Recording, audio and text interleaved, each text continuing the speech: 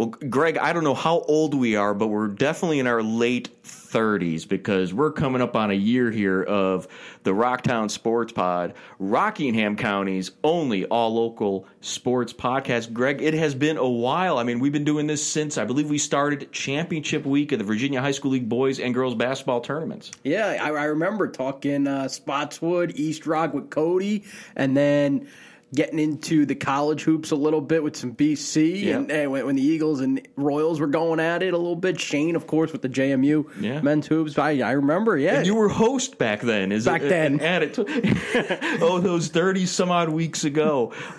You know who Greg is. He's the JMU football beat writer here at the Daily News Record, and it has been a while as well since you've been on the Rocktown Sports Pod, but that's understandable. You had a three-week stretch of just travel.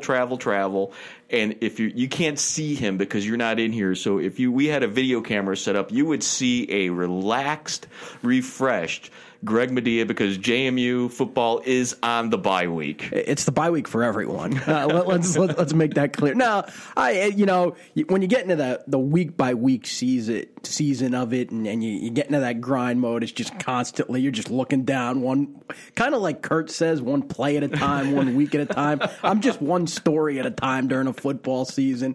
So that's one interview, one typing up whatever at a time. That's me. I'm just kind of grinding away. But this is, you can look up a little bit and you can breathe a little bit. You can take a deep breath. You can not go without shaving for a few days if you so desire. Greg, I mean, this is a team, this JMU football team, ranked number 2 in the Stats FCS poll. Has got to be happy where they're sitting at this point in the season, especially when you look back at that murderer's row that you talked about in the preseason. They had 3 straight road games, and they were not like going down to going up to the Maryland and down to. I mean, these were road games. They went to Chattanooga, they went to Elon, they went up to Stony Brook on Long Island, and they came out and and now they won 8 straight. Yeah, for sure. And playing 9 straight weeks is no easy task. I went back yesterday and looked at how many times it had been done at JMU in the last decade, only once before, and that was in 2015. They started 7-0 and then lost the last 2 before the bye week, kind of started the downward spiral that season. But to make it through after losing the opener at FBS West Virginia, after that, to make it through with 8 straight wins, pretty unbelievable. And like you said, that stretch was pretty brutal. Chattanooga is not close. No. As someone who made the track, that when you get down there and you start seeing signs for Birmingham and Atlanta and some of the other places in the South, you're like, all right, this is not close to home. This is not a conference rival. So, that was a pretty far trip. And then the next week, having to go to Elon, which that brought its own challenge. It's not a very far trip, but that brought its own challenges with Kurt Signetti's return to the school that he coached the last 2 years. And then up to Stony Brook. And that Stony Brook team is a very, very good football team. Took JMU to the brink. They had to win in overtime. And you saw this past weekend, Stony Brook beat Villanova. So that just kind of tells you the quality team that they have at Stony Brook. So that was not an easy stretch. And then they took care of business, beat Villanova at home. Went to William & Mary, beat a William & Mary team that just isn't there yet. Let's just make that clear. Yeah. Maybe 2-3 years down the road, but not there yet. And then beat Towson. Towson team that, for as banged up as they are, gave JMU a game for a quarter and a half before JMU blew them out. Starting later in the second quarter, about the last 5 minutes of that quarter when they just bowled over Towson. And that you. All season long, and you've been talking about especially in the preseason and after the West Virginia game, how this defense was the real deal. They looked like the real deal once again in the win over Towson. Yeah, for sure. I mean, it's just tackles for loss, pressure on the opposing quarterback. Tom Flacco, for as good as he is, they did a great job tackling him, corralling him in a backfield, keeping him contained.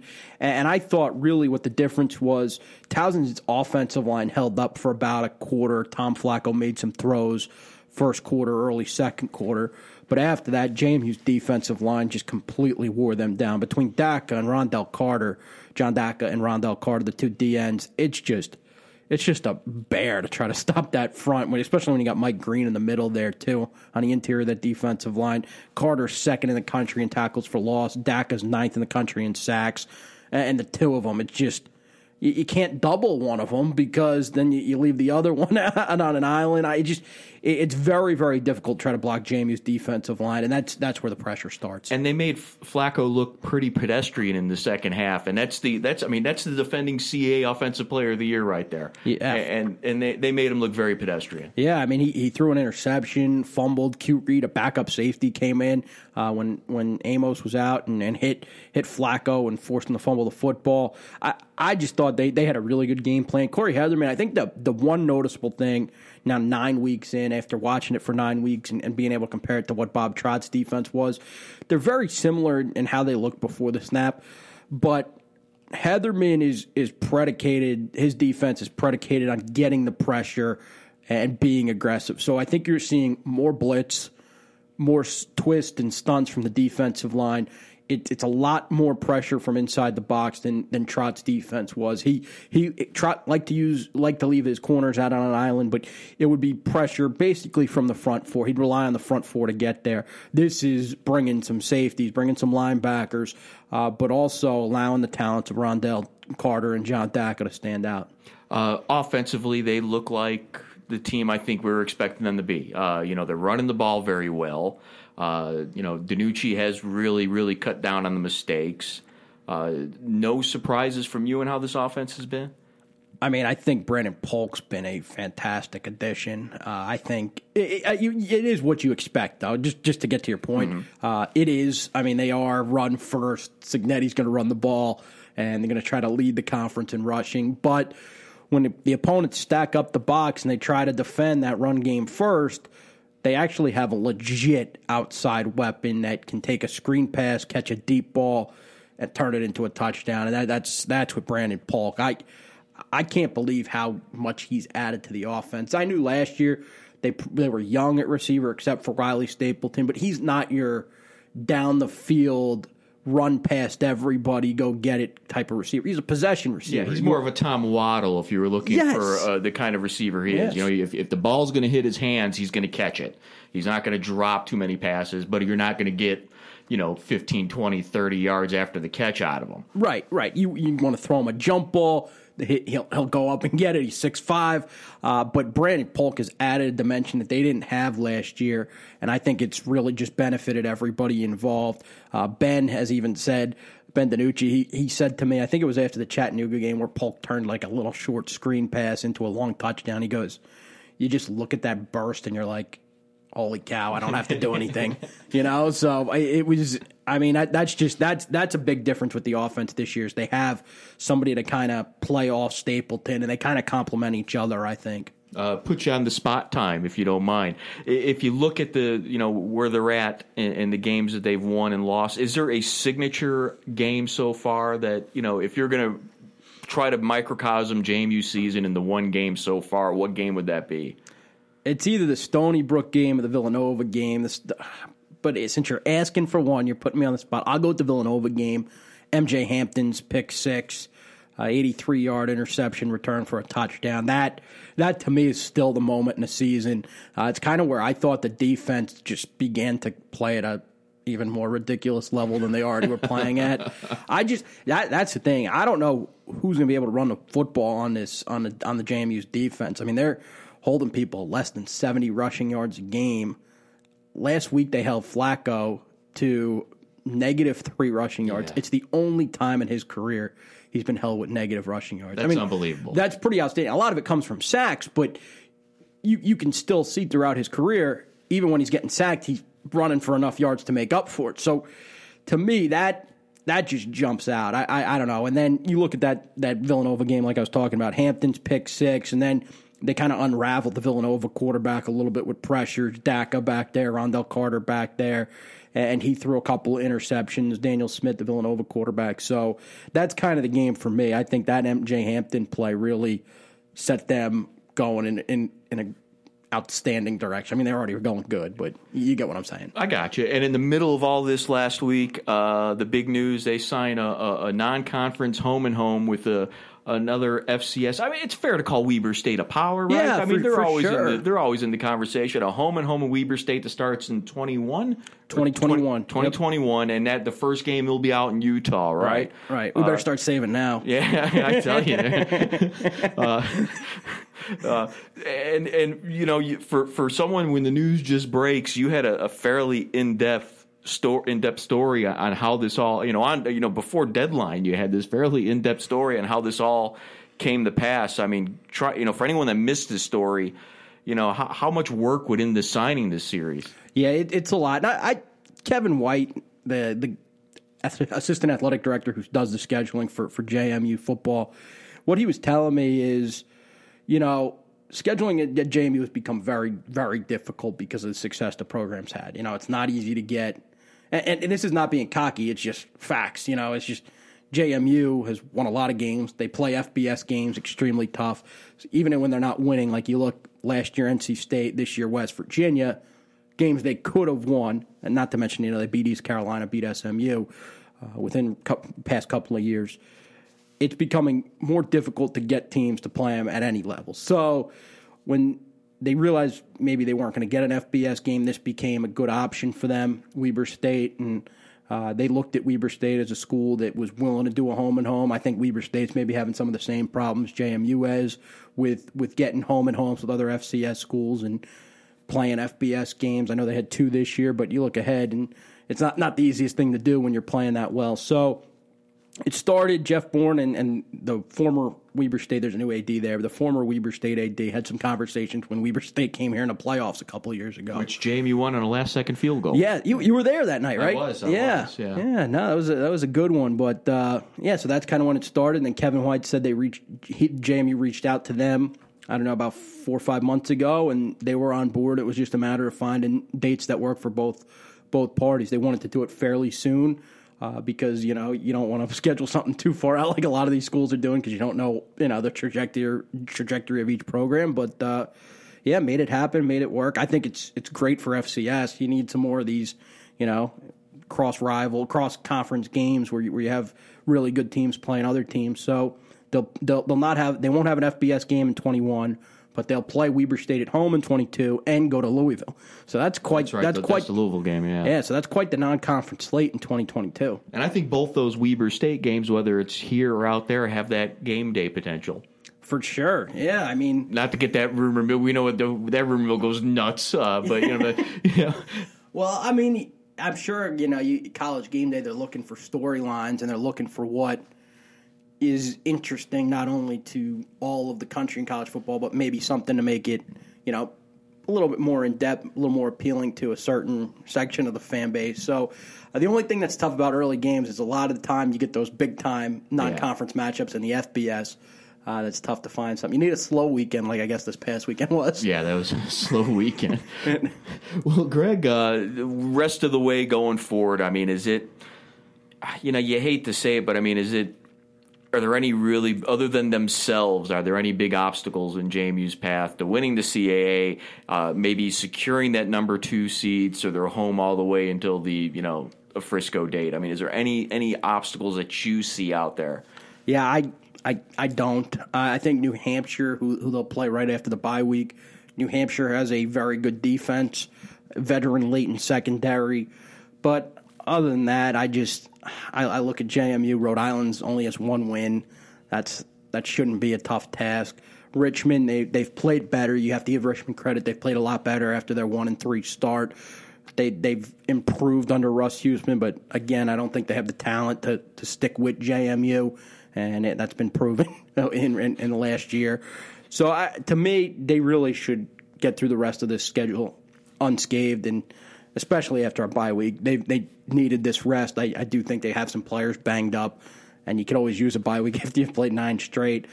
But other than that, I think they're good to go. I think they'll be fine, win the CA outright, probably finish unbeaten in the league, and enter the playoffs as number 2 seed. I mean, is there any way you could see this team grabbing that number 1 spot from North Dakota State? If the Bison slip up somewhere. Other than a Bison slip up, I mean, is there probably anything not. JMU can do? Probably not. Okay. I mean, you look at the strength of Missouri Valley, too, South Dakota State being as high-ranked as they are, and then Illinois State in the top 10.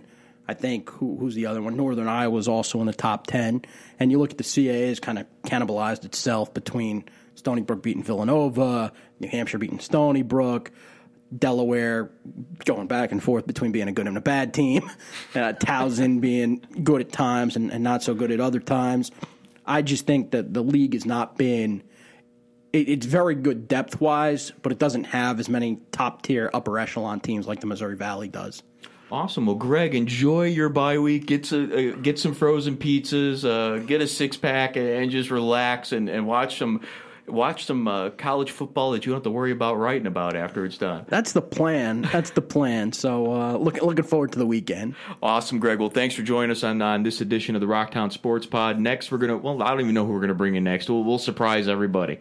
Well, that was Greg Madia talking, of course, JMU football, and let's stay on the football train. And speaking of football train, Shane Metlin, the Eagles just keep on chugging along. We're talking Bridgewater College. Yeah, we're going to keep talking Bridgewater College for the weeks to come, I think, unless something changes here drastically, but it's looking good for them. Another ODAC win, this time against the very good Washington and Lee team down there in Lexington, and that Washington and Lee offense is always gives teams fits.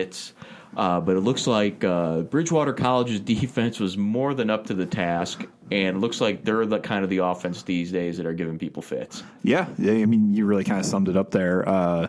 They held Washington to lead to less than 200 yards total offense, and that's a team that's putting up more than 400 per game this season. Was up there until they met Bridgewater, was up there at the top of the conference in total offense.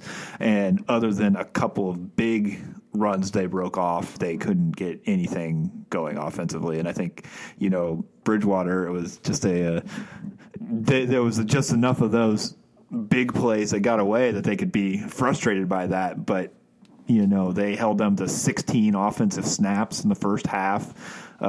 Washington Lee had the ball for, I believe, about 6 minutes of the first half. Bridgewater just, they had their offense moving the ball to keep it out of the other team's hands. And when Washington Lee had the ball, it was usually a 3-and-out for them. That's what their coach, the way he put it, it was either 3-and-out or 3-and-gone.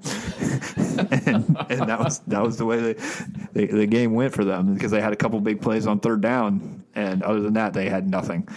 I guess if we're going to look at let's dig deep for maybe a negative of all this, is Jay Scroggins threw his first pick of the year, his first pick dating back to week 7 of last year? Something like that, yeah. And it was not his fault. Hit the receiver's hands, bounced off some fingertips and up in the air, and then the Washington Lee player came down with it. So, I think, I mentioned last week that without watching film to figure it up, if you just added in a play like that, where the ball got tipped by his own receiver or got dropped, or he's throwing it away because that's the right decision, he's making the right pass, it's got to be at least 90% of the time this year, which is just unbelievable to think about.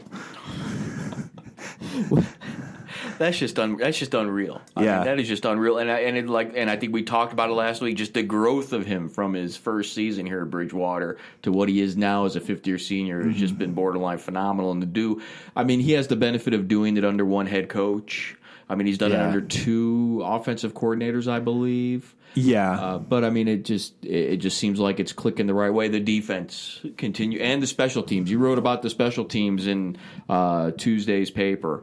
Once again, another big play by that special team. I think it's like 3 weeks in a row, 3-4 weeks in a row. That special teams come up big. Yeah. It's definitely been since conference play began. They've gotten a big 1 or 2 big special teams plays every week, and they've been good in the special teams all year. They started off the season just really solid in the kicking game. You take away the spectacular plays, the blocked punts and the kickoff returns for touchdowns and things like that. They just were really solid in the kicking game, when that can be pretty dicey at the Division III level and, with no scholarships, things like that. You don't necessarily expect to have a kicker who could make a field goal from 40 yards out and make 85-90% of his kicks, which is what they've gotten this year. You don't expect to have a punter who's, kicking it inside the 20 almost every time he comes out to punt. And they haven't had to punt very often this year. So the fact that almost every time they have punted, they've completely flipped the field. That's just another advantage to this team that seems to have advantages everywhere against the teams they played so far. They're going to need those advantages this coming Saturday when the Bridgewater heads down or up Interstate 81 because you're traveling higher elevations. We won't get into that. Yeah. When they're heading up I-81 to Emory, Virginia to take on Emory and Henry, which is suddenly right there with Bridgewater, is probably one of the hottest teams in the ODAC. Yeah, I believe it's 5 wins in a row And you look at the offensive statistics in this conference, and now that Bridgewater's knocked Washington in a lead down a little bit, it's for total offense, for scoring, for all that. It's Bridgewater and Emory and Henry at the top of, they're number 1, number 2, flip-flop them in some categories. But every offensive category that really matters, those are the teams that are doing it and getting it done in this conference. The big thing for Bridgewater is they're also up there in all the defensive categories. So if they can keep that up, you would think they have a good shot to do that, but going down on one of the longest road trips in this conference, we'll see what happens. That's going to be a team that's really fired up to get their shot at Bridgewater when they get down there. And this Emory and Henry team is coached by Kurt Newsome, who is a former assistant at Virginia Tech, and James Madison was on that original, the James Madison's first national title. What do you know about this Emory team? They throw the ball a little bit more. They have some really, really athletic receivers. Max Yates is one of them from Abingdon. I believe they have another kid, Derek Yates, his brother from Abingdon as well. They're both really good receivers. They both, are the kind of kids who are going to, just go up and get balls. So that's going to be a challenge for, the Bridgewater secondary that they didn't see as much this week. That's, the ODAC coaches, they all kind of say the same thing every week. That's a big challenge, is what you saw last week will be completely different than what you're seeing the next from a defensive point of view. And those cornerbacks who spent so much time coming up to stop the run last week are going to have to be a lot more prepared to battle downfield for balls that are thrown up for grabs. And, we'll see who the best athlete is when it comes time to catch it. Well, let's flip gears real quick to JMU women's basketball, which, that season, both those men's and women's season are knocking on our door. I think we were laughing about it over the weekend or the other day about Saturday. It's like, well, JMU men got a scrimmage Saturday. Yeah. Yeah. And if you're a fan of the women's team and you're a fan of the guard game, Shane, the women got some. They're going to go to 4 guards, maybe, possibly. Yeah, just got back from the convocation center talking to some people out there, and they're going to play a 4-guard lineup a lot more this year than they have in the past. Just kind of the way the personnel's working out, some of the way people are stepping up. You're talking about people who came off the bench last year for them, Jackie Benitez and Madison Green from up in Winchester, and basically, the gist of the conversation is they are too good to not be on the floor and not be starting for this team. So you're going to see both of them in the lineup. Might mean that, Devin Merritt and Kayla Cooper-Williams, who are the 2 centers on this team, are going to split time more with, the 4-guard lineup around them in the post. And, it'll be interesting to see how they do that. And I think it should allow them to push the pace a little bit more. For as good as they were last year, they only averaged 60-some points a game. Partially because, they're such a good defensive team that kind of slows the game down on one end, and it's harder to get it going on the other end. But if you have 4 people who can bring the ball up the court, that can counteract that a little bit. Yeah, and it seems like, this is what are some other advantages going to 4 guards that? Well, it makes the other team, they're going to have to figure out how to guard that. It comes down to a lot of, can they rebound as well as they need to with Lexi Barrier playing the 4 all the time? And I would guess yes, because she's a good rebounding guard. She's also close to 6 feet tall. I stand there and interview her. She's taller than I am. And, she's athletic. So I can see her being able to play that role. Similar to what the men did last year when they realized, our best bet is to have these 4 guards on the court. And so Darius Banks has to play the 4, even though he's a little undersized. She's not as undersized for the women's game as Darius is for the men's. So I can see that really working out for them. And then another team's got to come and figure out, how are we going to guard 4 people who can shoot it from 5 feet beyond the 3-point line, which is what they're going to have on the floor pretty much any time. Well, that's just, just another, that team's got some options. I mean, that women's team and head coach Sean O'Regan definitely have some options. Yeah. Yeah. I mean, it should be a really fun year. I don't think there's any down years coming up for this program when you look at, who they've got on the bench right now, who they have in the recruiting pipeline coming in. But this has a chance to be the special year for this program when you just consider the 5 very experienced, very talented seniors. And then they feel like they have, someone like a sophomore like Maddie Green who's going to step up and have, even better season than last year. You can understand why they have really, really high expectations. Well, it should be a fun season, and Shane, you can follow Shane the whole way through. He's got a pod. We're starting up a basketball podcast here very shortly, which will be kind of like a weekly way to keep up with what's going on out there, kind of like Greg Media's walkthrough. Yeah, so we'll looking forward to that. Yeah, we'll have that going. And Shane, thanks for joining us this week on the Rocktown Sports Pod, bud. We will talk to you next week. All right, thanks. A good thing Cody does not have an ego, because I think this is like the second time ever that Cody is bringing up the rear of the Rocktown Sports Pod, Rockingham County's only all-local sports podcast. Cody, how you doing? Doing well, doing great. It's good to see you. Good to see you. Good to see you. Still unshaved. Yep, it's slowly coming back. Yeah, it looks like you did some trimming on it, but you'll get we make fun of Cody's beard on the webcast. Not the podcast. This is more visual. Cody, we'll talk high school football as we're wont to do. Man, oh man, I mean, it's time to start talking about Harrisonburg. Yeah, I mean, you have to now. You have to give them some respect. Apparently I've been told by a couple people they were looking for me after the game because they felt like I didn't really give them too much credit going into that one. So, lucky for you, then you weren't there.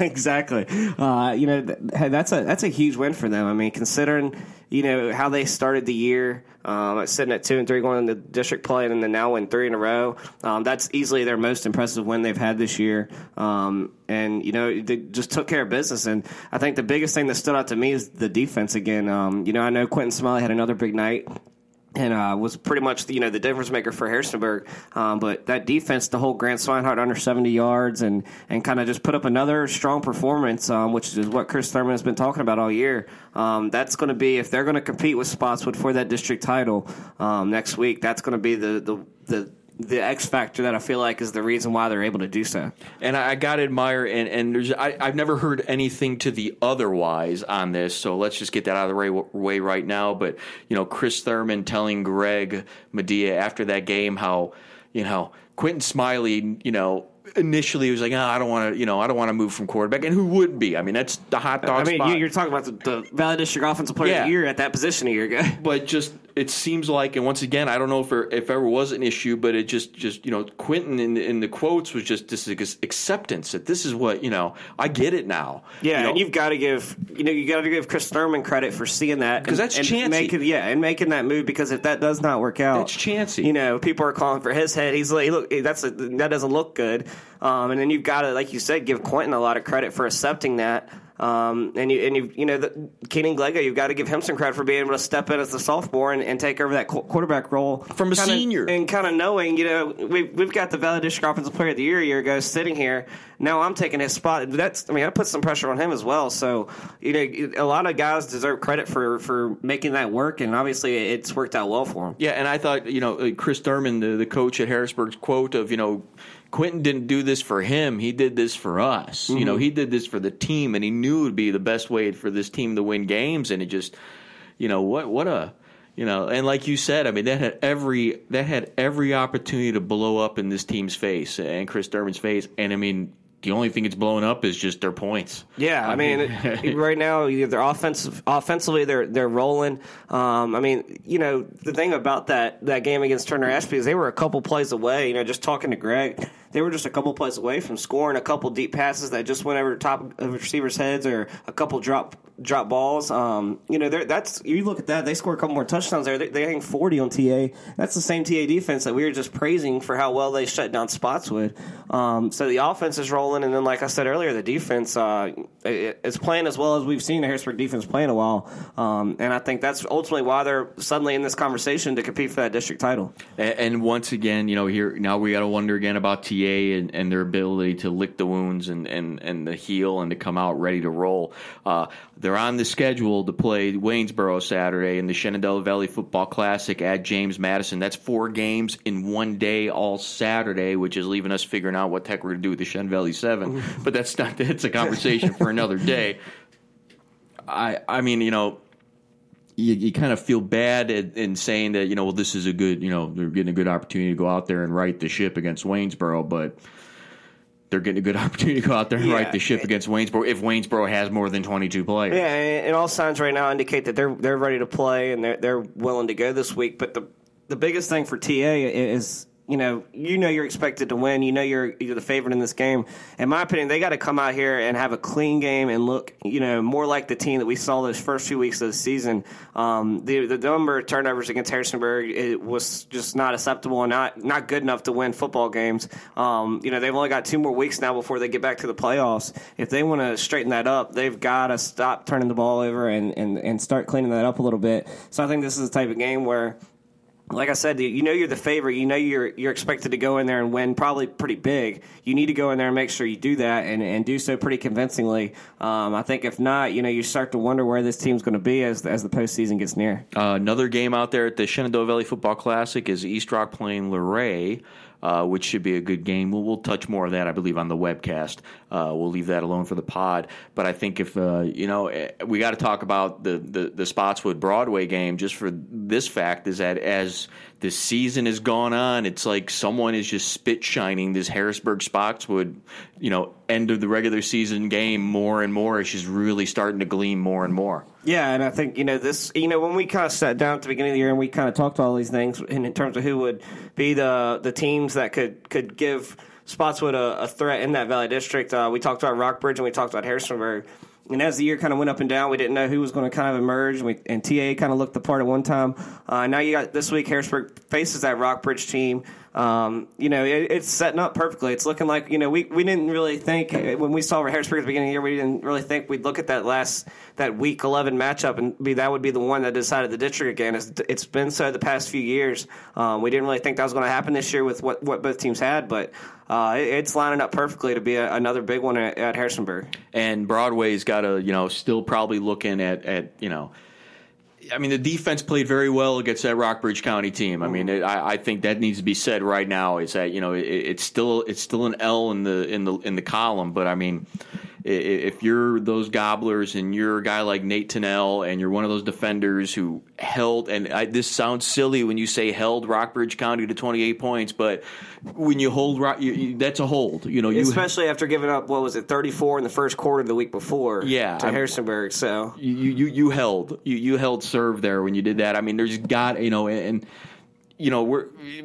there's got to still be positives here for Danny Grog and Broadway. Yeah, I would think so. When I saw that score,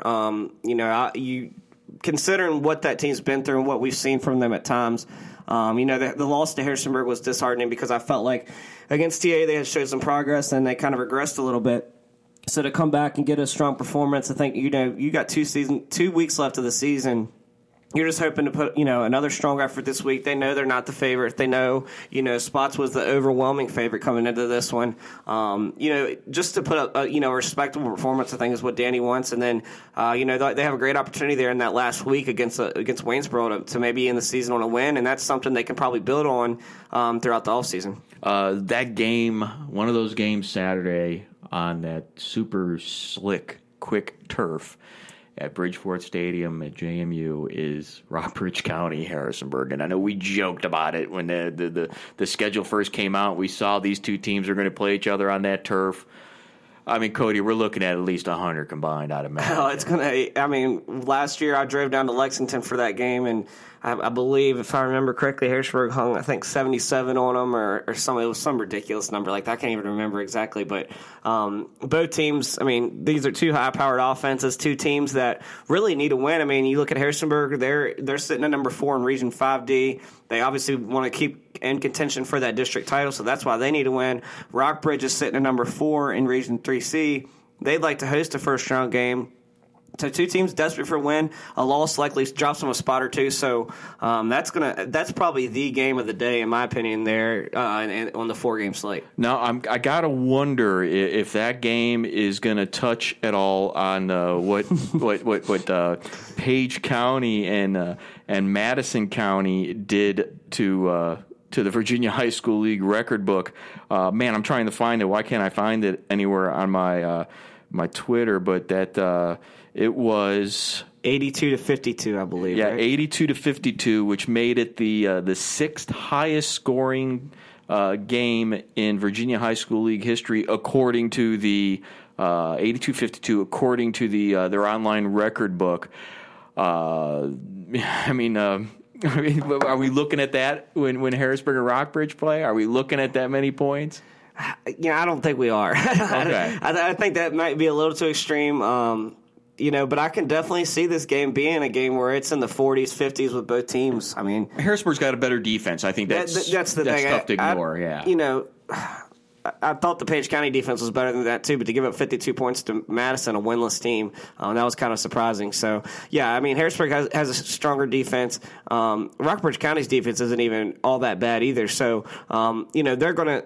I still think it's going to be a high-scoring game, but I don't think we'll touch that 134 total points there from those two teams. You know what the highest total combined, according to the Virginia High School League's online record book, was? I do not. It was Kingsport, Tennessee, beating Norton, Virginia, 193-0 in 1925. Man, can you imagine the parents in the stands on that game? Oh my gosh!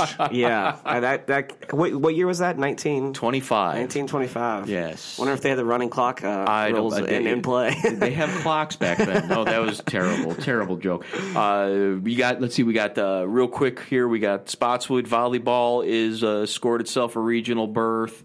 They as did Rockbridge County. Are those the only two teams out of the Valley that are going on the regions? Out of the Valley, those are the only two teams. So Spotswood's playing tonight as we're recording this. That's a tough task for them to go against a really good Rockbridge team that's probably going back to the state tournament this year. Then East Rock gets started later this week on Thursday. They start their Bull Run District tournament. And then Eastern Mennonite obviously is a team that they just completed the sweep again of the Blue Ridge Conference, and Adrian Klein was the player of the year. Stunning. Yeah, stunning. And then now, so they're preparing. They'll host a first-round state game next Tuesday or Wednesday. They're kind of waiting to see how the other conferences shape up. So right now we've got 3 left. Broadway season just closed out last night. That team showed a lot of progress in their first year. They sure did. Emily Thomas. I mean, tripled their win total from a year ago. And I think when we started the season, there was a lot of scuffling from them. I mean, they were just kind of just. Yeah, had a really rough start to the year. Really rough start. Lost, I think, 11 of their first 12. And then it seemed like, as they kind of got more comfortable with what she was doing, because I remember watching them at the beginning of the year, and it seemed like even some of the formations and different things they were trying to do on the court, they didn't really understand that they were getting called for violations consistently. And she was taking a lot of time to kind of teach them what she wanted, and it worked out well. They were one of the hottest teams in the district at the end of the year. But they just ran into a Spotswood team, last night that was playing really well. So I'll be interested to see where that program is next year, after another year with her. Could there be anything more frustrating for a coach than the slow buy-in, of your team when you're a first-year coach? I mean, they eventually bought in. They eventually, turned it around. But I just, kudos to her for staying patient in that. I mean, just the slow buy-in just got to be very frustrating for a coach, or at least. Oh, yeah, I mean. Or not even the It was a different team at the end of the year than it was at the beginning. And maybe it wasn't a buy-in thing. Maybe it was just a learning the new formations thing and the slow learn and whatnot. Harrisburg moves on. Harrisburg's an all-in Region 5D's all-in, so Harrisburg moves on. And that's it, Cody. But Shenandoah Valley Football Classic, Saturday, 19 hours of football, not that much. There's a lot of football. Four games. Four games. A lot of fun, though. It should be a good time. And once again, I think that's it, Cody. We'll be able to look at each other, even though we're looking at each other now on the webcast this week, and we can all make fun of your beard, and everyone can laugh along with you because they'll see how scraggly it looks. I'm kidding; it looks fantastic. He's like something out of a Just for Men commercial. It's just glorious, really. It is. I'm just so jealous. Anyway, Cody, thanks for joining us. We'll talk to you next week, man. Yep.